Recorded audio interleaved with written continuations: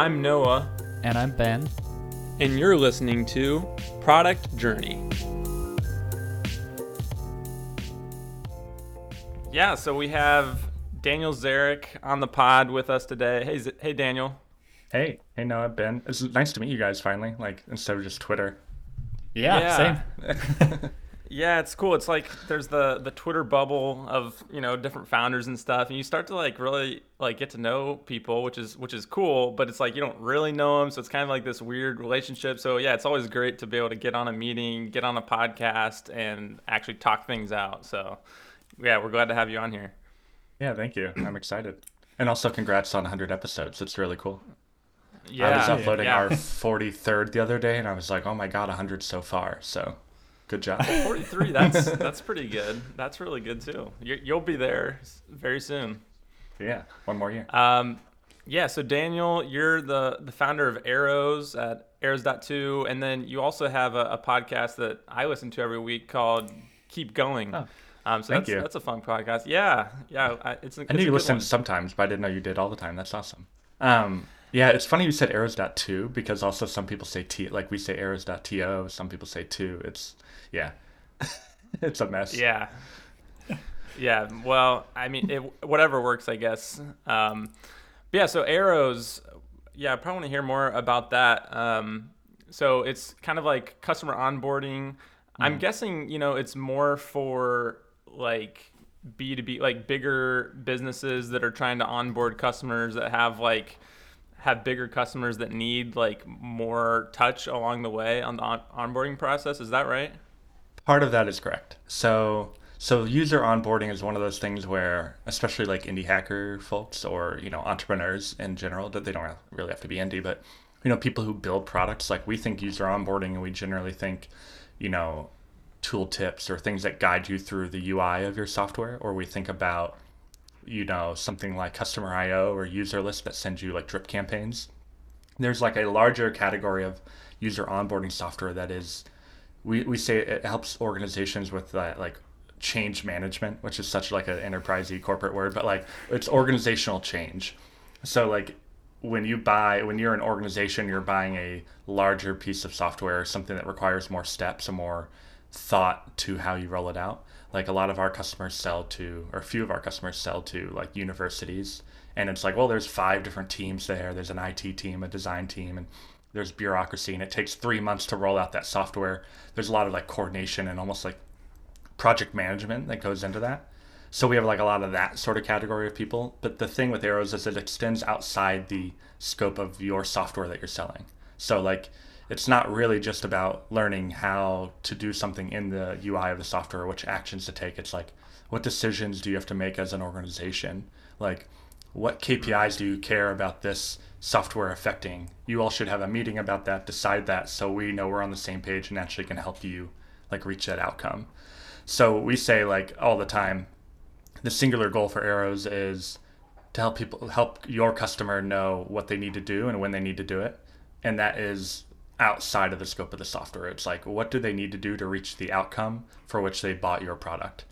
And, a lot of us are building like simpler tools that are very simpler in the way of, how you interact with them, not simple in how they're built, but like they're easier to kind of self-learn, and their customers are generally self-learning people. But yeah, a lot of, we sell, and a lot of our companies are startups, but they are selling to companies who, where the process is larger. Yeah, that makes sense. Yeah. That's cool. So how did you kind of come about this idea, and when did you guys start working on it? So we started working, this is crazy, on something called Arrows almost 3 years ago. Oh, wow. But so I started working on about 3 years ago. I had the early ideas for like a little over that. I wanted to build a CRM for I ran a design studio myself and had a bunch of projects I built over the years, like all of us. And, I'm very relationship driven and human. Like I want to do a lot of cold outreach or just stay in touch with people. And, I wanted my little lightweight CRM, sort of like Highrise, but not, I wanted like the 2019 version of that, 2018 version of that.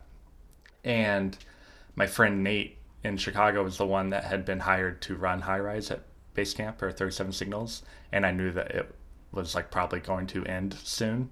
And I had been like, it's not really what I want, so I'm going to go build something like this myself. And I called it Standard Process because there was a whole, like, I like the idea of like General Electric or Standard Oil or one of those sort of like kind of goofy old names.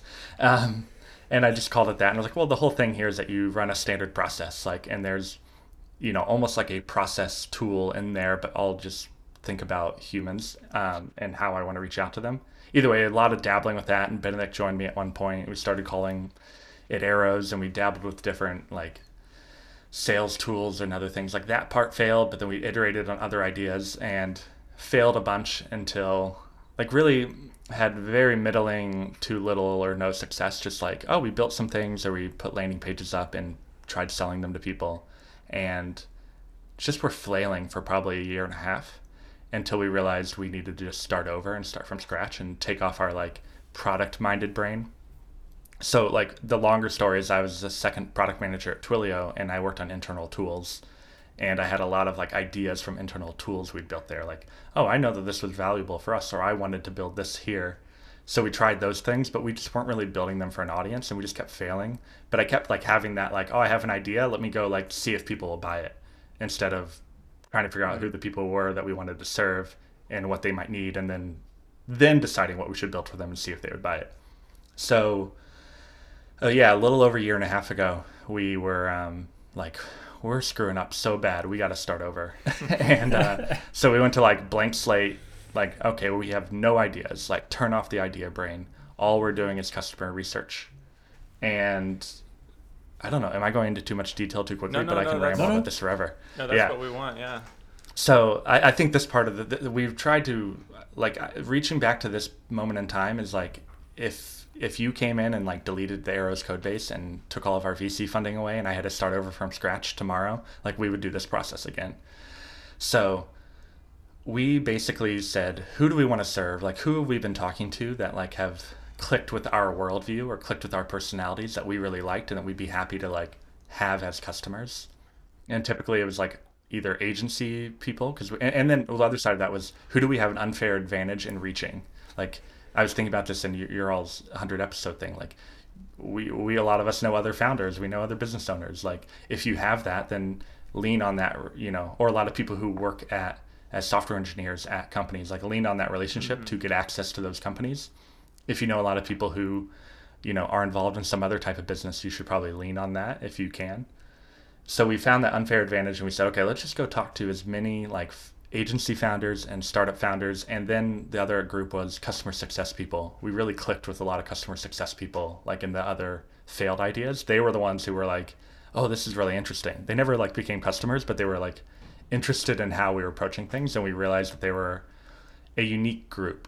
And, you know, they were a group of people that we were excited to like partner with or like serve, if that makes sense. And then we also realized that they were generally underserved by their own companies, like their engineering teams and their product teams didn't really give them a lot of attention, but it's also this like very important role. So customer success is like more proactive. They like drive, you know, in a subscription-based billing relationship, like a customer sticking around. Noah, you were tweeting about churn the other day, right?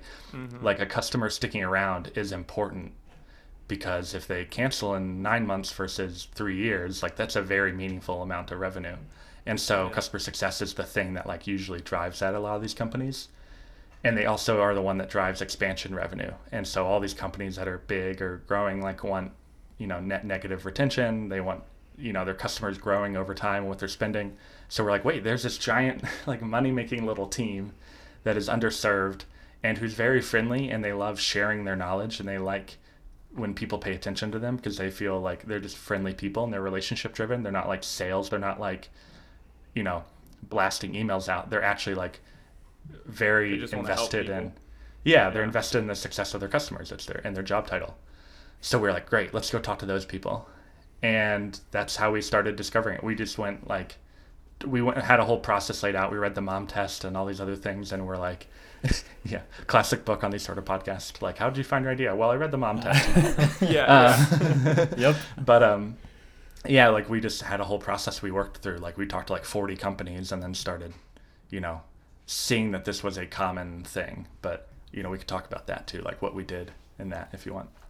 That was super interesting that's to awesome. see how you actually landed on, like, how you navigated the whole process, I would say. And so the next step was, just you basically had your idea and you started dabbling at it with just the two of you, right? Hmm. And then something happened, and all of a sudden you're now leading a team. You took funding. What Yeah. happened in the in between? Yeah, no, I mean, it's really, so that was like a little over a year and a half ago. I was actually in Berlin when we started talking to customers. So I was in Germany, Ben, and I was like around the world, and Benedict was here in the U.S. and I was just traveling, and we're like talking to customers, and we were, for all intents and purposes, until this April of 2021, we were fully set on bootstrapping. We thought maybe at some point we would consider taking like a small angel round, and something like, we even considered Tiny Seed. We talked to them. We talked to Tyler from Earnest, Calm Capital, whatever. Yeah, Calm Capital now. Is that what it is? It Calm Capital? Is it? Yeah, it's Yeah, Calm Company Fund. Yeah. Calm Company Fund. Yeah. And we talked to them, but it just, none of the approaches really clicked for us. They didn't really match with like, basically, the whole time we were self-funding and bootstrapping, we had a large ambition of what we thought we could do with Arrows, but it was still, we have to survive long enough to get there. And what we realized is, one, it was hard. Like, we're serving a customer type that like has a high expectation of what they want out of this product. And that's hard now when there's a lot of SaaS out there and you're competing with all these companies. Like, you have to really build a lot to provide for them. It takes a lot of iteration. So like, there's no question that we're building something that people want, and we're building something that like is in a very large market and category. But what exactly those people need and want that makes it like take off is taking more time. Um, so that was one part of it. The other part of it, we started looking around at like, well, what are like the really good bootstrapped companies? And also, you have to kind of consider that over time. Like, Basecamp cannot be created now. Like, as much as Jason and David think it could, like, it could not be created now in the way that they did it. You don't just like have a blog with 2,000 readers and post it. Like, you actually have to do some marketing and sales and SEO and all the stuff that they hate doing. Um, Even something like 8 or 10 years ago is a lot hard. That started is a lot harder to start now. Like, you have to do it differently. So we looked around and we kind of came up with what we thought of as a loose rubric of what made sense. And so, like, Potion, for example, I think is probably a very good, like, there's a giant, Notion is a giant thing, and tools and things that are in that ecosystem. There's a giant group of users, and people are looking for things, and they're doing activities. Like, you can carve out a very great business related to that Yeah. giant thing. And it's only going to keep growing, and there's more people looking for tools, etc. Like add-ons for Stripe, whatever. There's all these things. Now, you could probably go make a CRM. Like, there's a big category. People looking for CRMs, and they will go try HubSpot. They'll go try Salesforce, and then they'll bounce off, and they'll go look for something that's like more how they approach things, or they'll go look for something that fits their niche, maybe. What we realize is ConvertKit's another good example. People go try MailChimp. They're frustrated. It doesn't fit how they run their business, so you can go create ConvertKit. So there's like an existing category that's defined and people that are looking for stuff there already. What we've realized, or became more and more clear over time, is this sort of user onboarding thing. It might not even be what we call it in a year or two. Like, we're in a new category that's kind of being formed and shaped already, but it's not there yet. So there's no MailChimp or Salesforce of our category.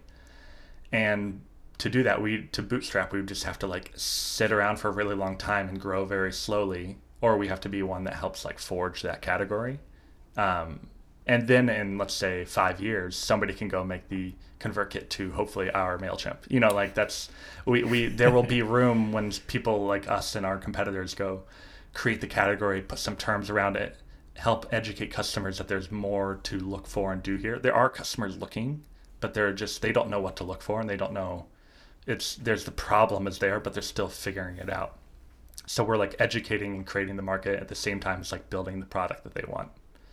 And then that's Yeah. the sort of situation where we're like, if we go raise 500 grand, we're gonna feel like we didn't have enough, and we go raise 1 million, we're still gonna feel like we don't have enough. And even with 2.75 million that we raised, I'm like, whew, maybe we should have raised four.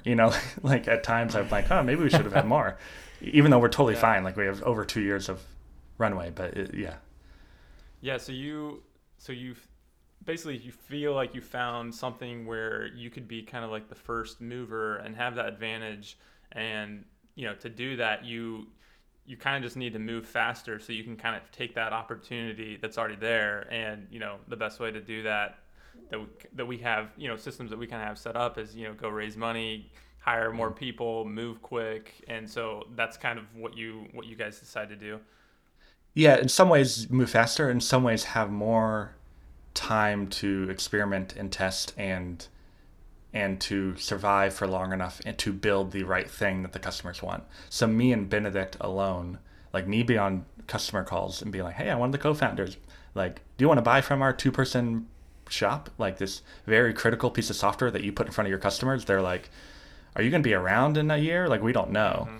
And obviously like that's a risk with venture funded companies too, that they die, but it's a little bit different when they're like, oh, you have a team of 7 and you're funded by one of Google's venture firms. Like their perception of you is very different.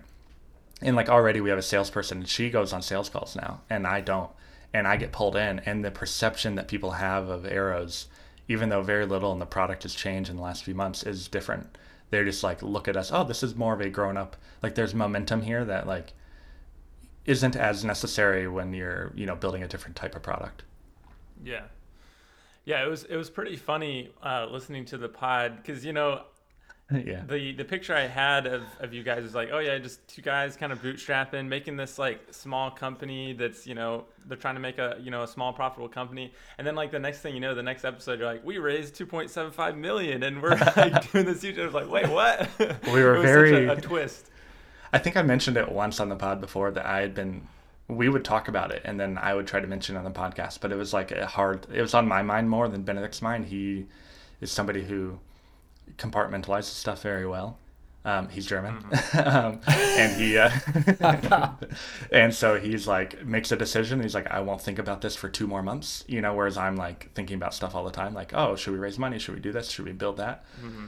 But so, yeah, I think it was something we were always considering. And there's a lot of threads in there. Like I was always trying to hold on to, like, am I holding on to this idea of being a bootstrapper, self-funded person, which I've done since I left Twilio for like I got a salary now that we raised money, and it was the first time in over 8 years that I like had something paying myself regularly. Like I was doing consulting revenue and stuff like that for years. So I was like, no, I self-fund stuff like this. And I was holding on to that identity a lot, and I didn't want to, I think I was very hesitant to move away from that, or to like, I had a pride in like doing everything myself. Like I grew up playing in punk bands and booking shows, and like, it was very DIY.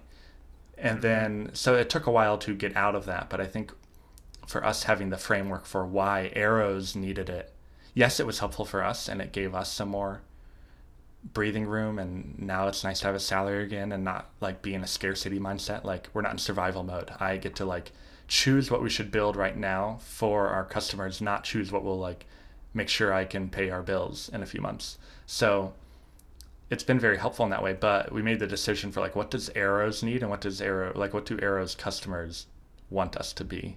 Like they want us to be a bigger company that's serving them on a larger scale. And I think that changed over the time of building it. Like we thought it was a simple onboarding checklist.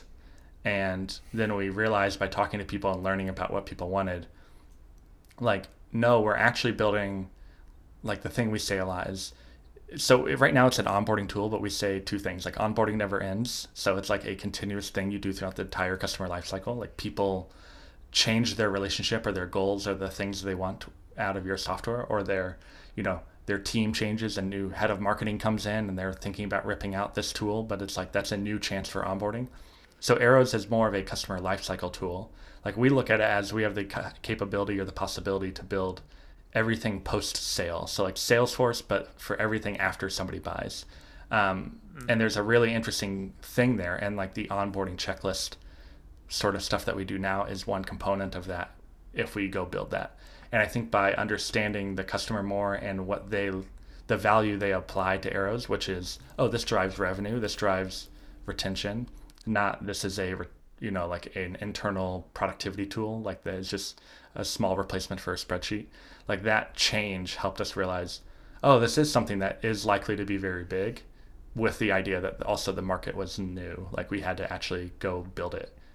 If we were like, like there's a world in 5 years where we built the same thing and we built the opinionated version of Arrows that we did the first time around that people really love, and it takes off because Arrows gets too complicated, and like maybe like we would have just stayed bootstrapped, but we realized that the company needed it. And I think we were open to and inclined to like go do that. There were other reasons, like personally, why we thought we could do it, but yeah. It's a pretty good reason though to like you went at the problem pretty open minded, and then you realize, hey, it's actually bigger than you thought, and it just makes sense to take on like this thing with more money. Mm-hmm. It's a pretty good reason, I think, to actually go the funding route. Yeah.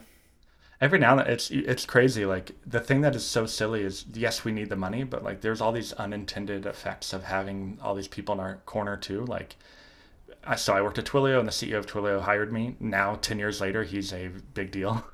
There were 23 people and he hired me, and it's like, oh, having him on our, people are like, oh, cool, like, or yeah, Google's venture firm, or oh, well, why would I use Trello instead of this? And I say, well, the CEO of Trello is an angel investor in Arrows. I think he would like, understand why like this is a different tool for a different purpose. And so we have all these nice situations, and those people refer us to customers sometimes. Like it's not the biggest reason, but we can lean on them a lot more, and they actually do provide some legitimacy and other things that are important. But also now we're 7 people total. So me, Benedict, and 5 people.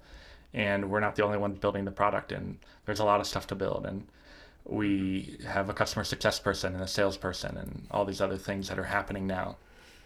So it's just, it doesn't get easier. I keep saying like I don't have less work. There's just more work going on is really the thing. So if anything, I have a little bit more work, but it is more fun for me right now because it did feel like it's such an uphill slog for a long time. I mean, the 8 years, and then Arrows being part of that too. Yeah. Yeah, that's cool. So I'm curious because you've been now kind of on both sides of this. Of you were bootstrapping, now you've gone the kind of the venture route, and for whatever reason, I feel like the bootstrap crowd kind of has like cycles of like talking about this debate, and then like for whatever reason in the recent months, I feel like bootstrappers are talking about it again, and it's like bootstrap first, venture, and all this stuff. I don't know if it's maybe it has something to do with Andrew Gustecki with MicroAcquire, like shots fired at the venture. Well, yeah, you have to have like a big enemy that you shout at to like get attention. Right. Yeah. So yeah, it's just kind of funny because it seems like those debates are popping back up. So I'm just curious, like now that you've been on both sides, like what is your thoughts about that debate and the differences? Yeah, I mean, I think so. There's a lot of things to say. I think one is like I'm just as critical of like the venture ecosystem and things as anybody, both as individuals and the ecosystem at like writ large, and certain funds. And there's a lot we can actually talk about there. I think that's pretty interesting. I think mostly none of it matters. Like none of it matters at all. It's just like, what is right for you and what is right for your business, and what is right for you both in terms of the lifestyle you want, but also what is right for you in terms of what you want to become, or what you want, what skills or what do you want to get good at. If you want to just stay building product and like get really good at that, then focus on that. If you want to like get really good at like trying to build a business that is like of a different scale and type, it's not better or worse, it's just a different skill. Like it's annoying to say, but this is going to be an eye roll sort of statement, but like it's like, do you want to try to go to professional sports? It's like, okay, you might like playing pickup basketball, but if you want to try to like, it's harder or a different type of work, and you have to probably get help, like outside help, to get into like professional basketball. And it's not, there's no value judgment in there that like professional is more important or more useful or anything than pick up basketball. It's just like, what do you want out of your life? What gives you more enjoyment or drive or something? And then also like within that is like, what are your natural characteristics? Like, is the idea or the thing you're working on something that necessitates or could benefit from having outside funding? And then, or is it something that could actually and should actually be totally self-funded? And there's a lot of like things I think you need to like decide individually to go down that route. And then if you decide, the whole other part that gets exhausting, I don't think a lot of people think about, if you do outside funding, what type? Like if you're far enough along, maybe you do debt financing, maybe you do a tiny seed or, calm capital fund type thing. Or maybe you actually go do an angel round more traditionally, or you maybe go straight to VC like we did. There's a lot of different routes, but I think understanding them, like learning what they mean and how they work, is like probably the first step. And then deciding I think that's one thing I'll say about generally what I see, and I think there's a lot of naivety and confusion on the venture capital funded side around like how those things work, or how like blessed or whatever we are. But I think a lot of bootstrapper self-funded people, I do think, are afraid of learning about these things a bit. Like they're like afraid of getting good at like the finance or business side. We want to ignore it and act like it's scary or bad, instead of just trying to understand it as like just another tool for our businesses if we want to use it. But we don't have to necessarily, like there is bad funding and there are bad investors, and there are investors who maybe push you to do things that you don't want to, but there are also tons of really, really, really great partners. And that's like most of the funding ecosystem is very in the founder's favor. Doesn't mean it's easy. Like I have a lot of friends who are having a hard time raising money, even though they have really great businesses. A lot of that stuff is like luck or timing or whatever. Like we had a lot of waves at our back that helped us we raised very easily. And a decade, I think, of connections and other stuff. But it is something that isn't so scary if you just learn and talk to some people. And I think it's a very viable route that doesn't actually block off so many options or routes that we might think it does. It's just how far down you go into that path is where it gets like more limiting. So for example, if we want to say we raised $2.75 million, I can't say the valuation, though I would love to. But it's good. It's like a healthy seed stage venture funded type valuation. It's big. It's both very big and very small for the progress of, and I have like thoughts around that. Like, most bootstrappers would be like, oh my God, how is Arrows worth that? And then the other side of me is like, well, if you think Arrows is possibly worth billions of dollars, then you would think that was very small. But it depends, it's like the option that it might be worth that. But so that $2.75 million is raised on a safe note, which is like Y Combinator's standard like seed funding docs. So our investors don't technically own equity yet. Like we have no board members. It's just me and Benedict, and we are in full control of the company. We can decide to raise more money if we want to. We can decide not to. Odds are we're going to at some point, but like we could do what Zapier did and like never raise money again. If we just really make a great revenue machine and don't need to, like we could just do that and then like maintain this for a long time. So I think the seed stage funding part specifically for indie hackers, bootstrappers now is so in the founder's favor and so flexible. You can really do a lot there if you decide you need a few $100,000 or a few million to make, to add some flexibility or something to what you need to do on what time scale, and find people that are willing to support you in that. Like there's a lot of flexibility in there to not feel like you're taking options off the table. You do have to consider other people. Like it's harder to, if we were very profitable and made 10 million this year, I couldn't just like go give me and Benedict 5 million each or whatever. Like, there's more stuff in there. It does add limitations, but really we were already communicating to people like regularly, like our advisors and people, what we were doing. We were already in this mechanism of like structuring it like as if other people were involved. Yeah. And I like how you talked about that. Like, I think, there's businesses that it more so makes sense to go the venture route, and then there's businesses where it doesn't make much sense to get it. And then there's, probably a big group of businesses where you could kind of go either way. It's kind of just like how the founder prefers to do it. But then also like what you're saying, like it does seem like going and raising money, like it just continues to get more like founder friendly. And I'm guessing that's because a lot of the people putting the money in were founders at one point, and it just more and more so that probably is becoming true. I would guess that the people that become the next generation of investors were founders, and so it's part there's so much money. Like there's so much money out there right now. So like, how does Gradient Ventures, our firm that we worked with, get our attention over another one when we have multiple options. They want to be a good partner. Now they're not going to do something reckless, like, but we found a fair deal, and they just know at this stage, like, it's helpful to like be friendly to us. But I mean, the economics of it, so there's this thing called pro rata. Like, usually seed stage firms are like investing with pro rata. That means they have the option to maintain that percent of ownership forever, like until like there's an exit event or something. So essentially what's happening is they can be very friendly up front because they get to maintain, like, think about having the option to own 15% of Shopify or 20% of Shopify, but you put in $2 million at a seed stage, but you get to maintain and add more money over time at that same ownership. Like, that's part of the mechanism of it. Like, it's part, yes, they're nice people, and they're like, it is more beneficial to play the long game and like to bet on founders. Like, that's generally a good thing. Like, founders are great and you want to bet on them.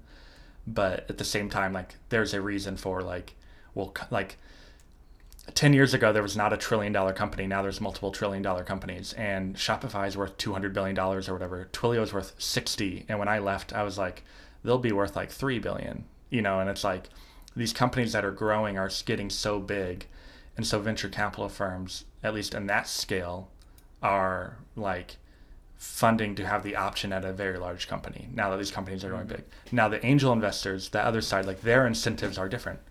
There's different types of them. Some want to make a return. Some are very successful founders that just want to, like, they like talking to people like us and they want to hang around. Like, people have more energy than they used to have, or they just like, it's fun. They want to give back. Like, there's lots of different things there. But usually the people who are defining the terms are like the firms.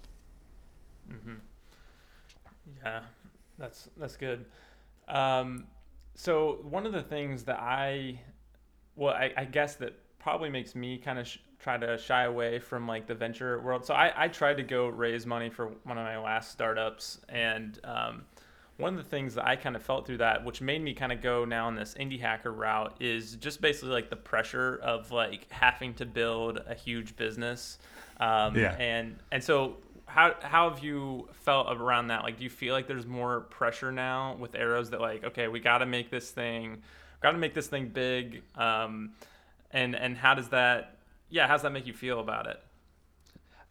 Yes and no. Yes, there is, but it's from me and Benedict. Like, our goal was to, like, we made that decision, you know, and then we raised money, and those people bought into that vision that I painted to them of, this is how Arrows could be big. So people are all bought in on, like, that being the goal. So there's pressure, but it's like not really pressure. Nobody's like emailing us or telling us on calls that we need to do this or that. But if we have questions, it's under that framing that, like, we are trying to build a big thing.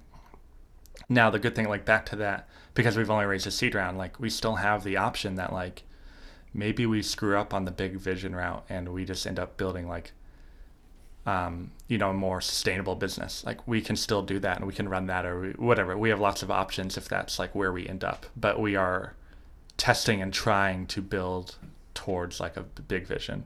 So when I've approached it, like, you know, I think we had the fortunate benefit, or we were in the fortunate situation of building Arrows for like over a year, or this iteration of it, this idea of it, for long enough that we had some revenue, we had customers, we had launched in the market. Like, we were in conversations with competitors, like, so investors heard about us, I think. And so we were able to, you know, kind of go into the process further along, like with more confidence, I guess, like more intentionality. And so that's like when we think about, oh, do we raise more money again in the future? I'm trying to approach it very intentionally. Like, well, what does this unlock? Like, what do we spend it on? Why would we do that? Like, are we on the trajectory or the path where that makes sense? Or will that, like, take options off the table that we might actually want later? And, you know, again, like I'm saying, odds are we will do it because I think we're doing well and are building something great. But, like, if we get to that point where it's risky, like, then we can, like, remove that. But I think it's not until later rounds of funding where you start having a board and you start having more investors and more people involved where that stuff gets challenging. And maybe my feelings will be very different. Like, I haven't got to that point yet, but my belief now is that, like, generally the founders are very much in charge, and like that's a skill. Like thinking about building a great product or building up like a marketing function that's very good, like building up like a company and being a founder that runs a funded company is a skill that you develop. So like how do you deal with investors and make sure they are bought in on your vision, and like you're communicating well with them, and that they're partners of yours, not adversaries. Like they are bought in to the outcome. So that's something you do and get better at over time. And so like that's how I approach it, is like, well, if we're going to do that, like I'm going to try to be very good at that side of it, because it's not annoying. It's actually just part of the fun. It's fun to figure that out and try to get better at that. Yeah. Some new challenges, but things that you can be good at and grow with, and kind of grow with the company as it grows. So I mean, I would imagine that your role has kind of shifted since kind of taking on this. So like, how has your role changed, and what have you been like? What's your day-to-day looking like differently to what it was before? Yeah. No, it's interesting for sure. Also, I do want to, before we get off, I want to go back to how we researched at some point the idea, because I think there's some interesting stuff in there, like how we approached it. Okay. We can especially do that. for like, but so my role has changed in a very, so now there's 6 other people, at the company that I'm involved. Like every day we do a little work log, like update in Slack, and like everybody mentions like a call with me almost every day. Like, oh, I talked to DZ about this. I don't, like I'm involved in like every little thing. So like, oh, our salesperson and our success person, I'm on calls with them about marketing efforts, or this customer, how we can help that, or this blog post we want to put up. I'm on calls with our designer about like, he's designing a new Salesforce integration. Let's like talk through that and help him, structure it before we send it to the engineers. I'm spending a lot of time like shaping features, like so we can actually go build them. Whereas in the past, I would have just gone and built it, like maybe talked about it with Benedict for half an hour, get something in my head and then go build it. Like I've definitely shifted my mind to like, this is another like kind of silly, like enterprisey type word, but I've shifted into like capital allocator mode instead of indie builder mode. Right. So we have like, the idea is like, okay, before I was indie builder, I know it's so funny to say it, but it's every time I say it, I'm like, oh, there's something so official about it. But every time, in the past, I'd be like, oh, I need to like build the thing or go get on this customer call to survive in the next few months or to grow. Like there's very one-to-one activities. Now it's, well, we have this money in the bank. How do we make bets with that money that will pay off over the next 2 years to create growth that will allow us to keep surviving and growing, so that way our team can grow their salaries, so we can hire more people to help us keep doing better work that will, all of our stock gets more valuable, etc. So you're more like a puppet master now, if capital allocator sounds too formal. Yeah, puppet master's so horrible. That's even worse. Yeah. But it is an interesting thing of like, in the past, okay, I'm going to try $500 worth of ads, and maybe ads aren't the right call, but you're like, I don't know if ads would work. Like it's risky. It's scary to spend that money because it's your money. Now it's like, well, let's try $5,000 worth of ads. It's like, but like you can learn. It's an okay bet, because in the, if you're doing it smart and you have parameters around what you expect, you're like, well, I can learn. Is $5,000 worth learning? Because if it works, that turns into 50 grand. And if it doesn't work, I'm out 5 grand. Okay. And you don't want to do that a million times, but if you're very structured with it, you can be more, okay, like we're working with a content marketing firm right now, because it's very exhausting, as every indie bootstrapper knows, like to create articles and content, and it's hard to do it on a repetitive cycle. And it was like very hard to go through that transition personally to say, well, we can blog, like we know this stuff. We hired some people, and it's like, well, these people are better at it. They know SEO strategy. We know people that have worked with them, like we trust them, and like they've been, putting together great stuff, and it's only been like a month, but like we're very, very happy. And their posts will not really pay off for us for like 6 months. Like they are a little bit now, but like the real value of what we're paying them pays off 6 months, 1 year, 2 years.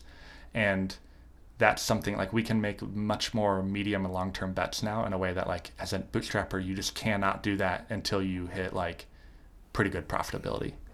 Yeah, and also bigger bets, as you just said, like you just spent those 5K instead of 5. Yeah, exactly. Yeah, it's so small, and like you're like, I'm not even paying myself, or if I am, I'm paying myself very little.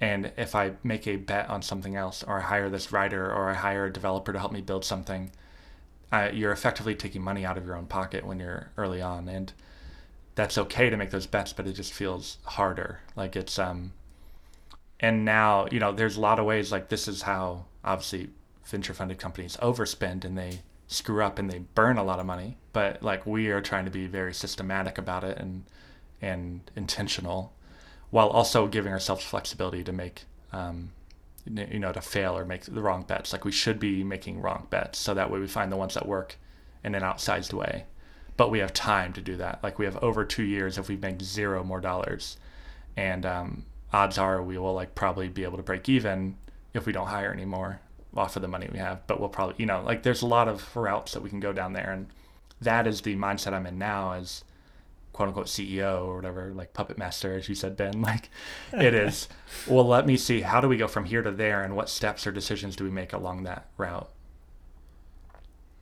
Yeah.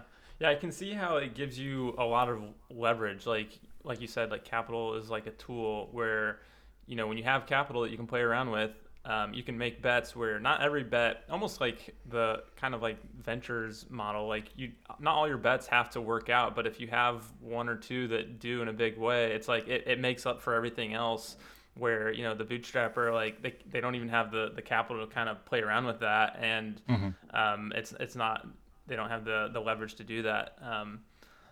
Yeah, that's a cool way to think of it.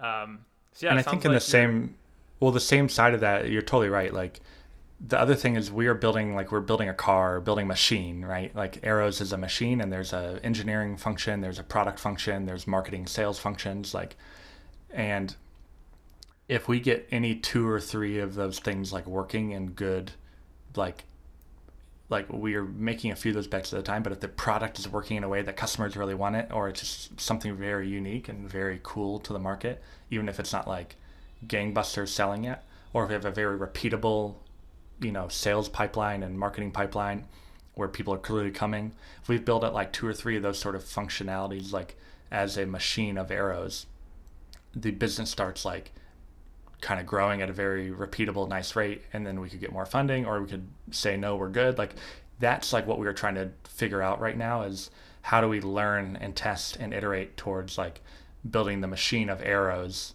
over the next 2 years, so that way it is functioning, or some parts of it are functioning pretty well, but not all of it have to be functioning well.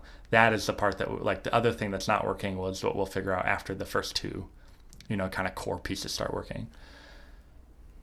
Yeah. Well, cool. Thanks for sharing all that with us.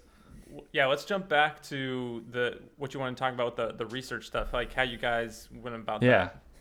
So I think it's just really interesting because my perspective changed so much that I like sometimes forget how I approached ideas before, because it's become so like comfortable now, and we're trying to even go back to this with how we approach like building new versions of Arrows now. But we went out and just talked to customers, and we said, like, we went through the mental process of, okay, I'm not going to ask anybody like what their problems are or anything like that. I'm going to like think about the customer type I want to serve and what function or what kind of part of their job I care about. And so we think of everything as like an assembly line. Like all work is like an assembly line, like everything, or a series of pipes, like it's plumbing. So every action like has a before and after step in a series of those. So we basically said like, okay, a customer comes into your business, like tell us how that happens. Walk us through every step in the craziest detail, from when a customer comes in, like what do they fill out a form? Do they book a demo? What tool does that go into? Oh, you use Salesforce or Reform or whatever, like, okay, then what happens there? How do you know that customer booked a demo? Okay, how do you do the demo? What do you do on the demo? And then we went through every little step. What email do you send to follow up? Oh, they became a customer. How do you convert them to a customer? And we literally just like wrote that down across, like, as if we could just like write out like the series of pipes that a customer went through their business. And we just saw and heard what people actually do. And that gets into that mom test stuff of like, what do you do? And if you do it, then I can build something that makes it better or that replaces some number of those steps. But there has to be an input and an output. So if I build Arrows is not its own little island. It's actually, something that fits into an existing process somewhere. So it needs to fit into that process and have some connective tissue on either end. And so we basically just like did that across a ton of companies until we saw all these onboarding spreadsheets and Trellos, and they're all different. But if we'd asked a lot of those companies if like, what's a big pain point, they might not have said. Some of them might have said onboarding, some did, but like a lot of them wouldn't have. But as soon as we started asking them and diving into it, they saw it, and then we heard like the different specific bits of pain around that. And then as we saw the onboarding piece more, then we dove into that, like we kind of narrowed our scope. But doing that consistently really helped us. And we also had a Notion doc that was just like, before every call, it's like, what are the top 3 things that we want to learn on this? And then what are the 3 things that we think will disprove like our idea here? So we need to like learn, like, this is a big problem, but maybe nobody in this role will ever pay money for it. So we had to like consistently disprove, like, well, would you pay money? How would you pay money? Like, okay, if you did want to go buy this, would you ever pull out your own credit card for this, or would you go to your boss? And like we started diving into all those things, and we talked for like 3 or 4 months to people until we wrote a line of code. Like I made mock-ups and we showed those to people, but only after we like really learned a lot about like how they think about it and how they approach it, and then like how they would go through the buying process. And then like even then, like, God, we're still learning, and we've changed over that time. Like a year later, we still like change how we message it and how we talk about it. But like without doing that, I think we would have built a very different product, and one that would have been a lot less enticing. And we're still like have a lot more to learn and figure out, but it would have been a lot harder, I think, if we hadn't gone through that process. Yeah. That's super interesting, because you just did it so systematic, and it probably gets easier now as you already have some folks that you can reach out to, and you can just continue doing that basically as intense or not as you want to. Yeah, that's like we could go to our customers and say like, okay, now how do you walk me through how you do quarterly reviews with your customers? Like, what email do you send? Like, show me the email you send. And we saw like, oh, you have these bullet points. Okay, that's interesting. Like, those could be in software. Like there's all these things. Yeah. And I think I was just thinking like that process that like you're talking about that you went through, like it's such a grueling process, and I feel like it takes so much time, because the basically you have to be patient. Like you have to be patient to let yourself like see their process and see how they solve problems and stuff, because I feel like what we like to do is just like force it down people's throat, like, oh, this is my idea, it's amazing, here it is, and like, does this make sense to you? Like, we just like want to skip all those steps and just start building it, and like be like, yeah, we have the best idea and product to solve all your problems. But it's like it's like just being patient to get through those points of just like actually doing the learning, because I've tried to do that before, and it is hard. I mean, Potion's a great example. People like myself, that's how we talked originally, know it, like create a Notion doc as like a landing page, put a CNAME on it or like a redirect, and like you do the thing, and then you have, while doing it, you wish it worked a different way, and you wish you had other features and like other capabilities.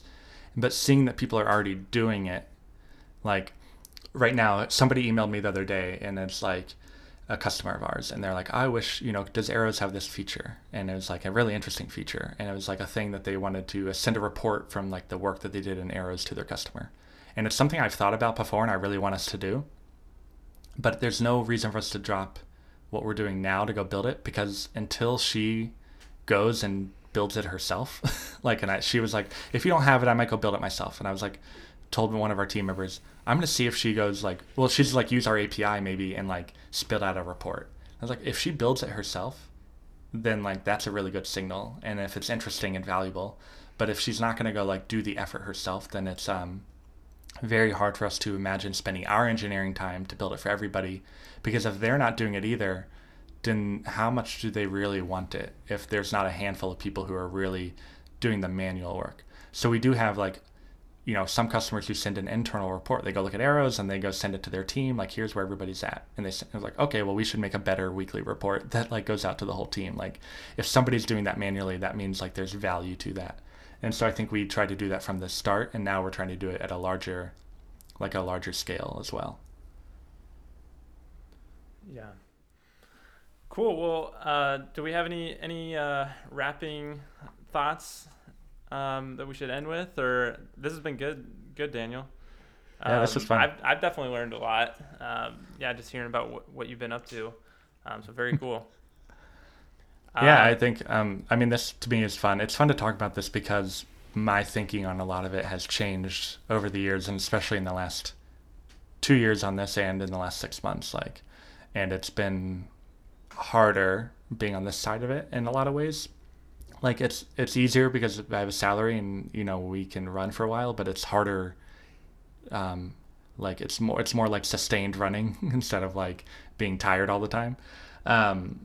But it's been a lot of fun. And so I think just getting out of the combative or I don't know, here's what my emotional side of me is telling me about this thing, building products or taking funding or whatever, and just more thinking about what's right for me and my business, and really what's right for my business, and should I be the one building it this way or not? Is this right? I think a lot of us don't necessarily think about the products that fit who we want or the type of business we want to build too. We try to come up with good ideas, and there's a lot of good ideas that maybe just are misapplied. And so I think there's skills to all of this, and I think we can, we all deserve getting better at it together. Yeah, for sure. Well, thank you for coming on, and listeners, we'll put Daniel's podcast, Keep Going, in the show notes, and you can check out Arrows. But yeah, thanks for coming on, and this was a lot of fun. Yeah, thanks guys. All right, bye.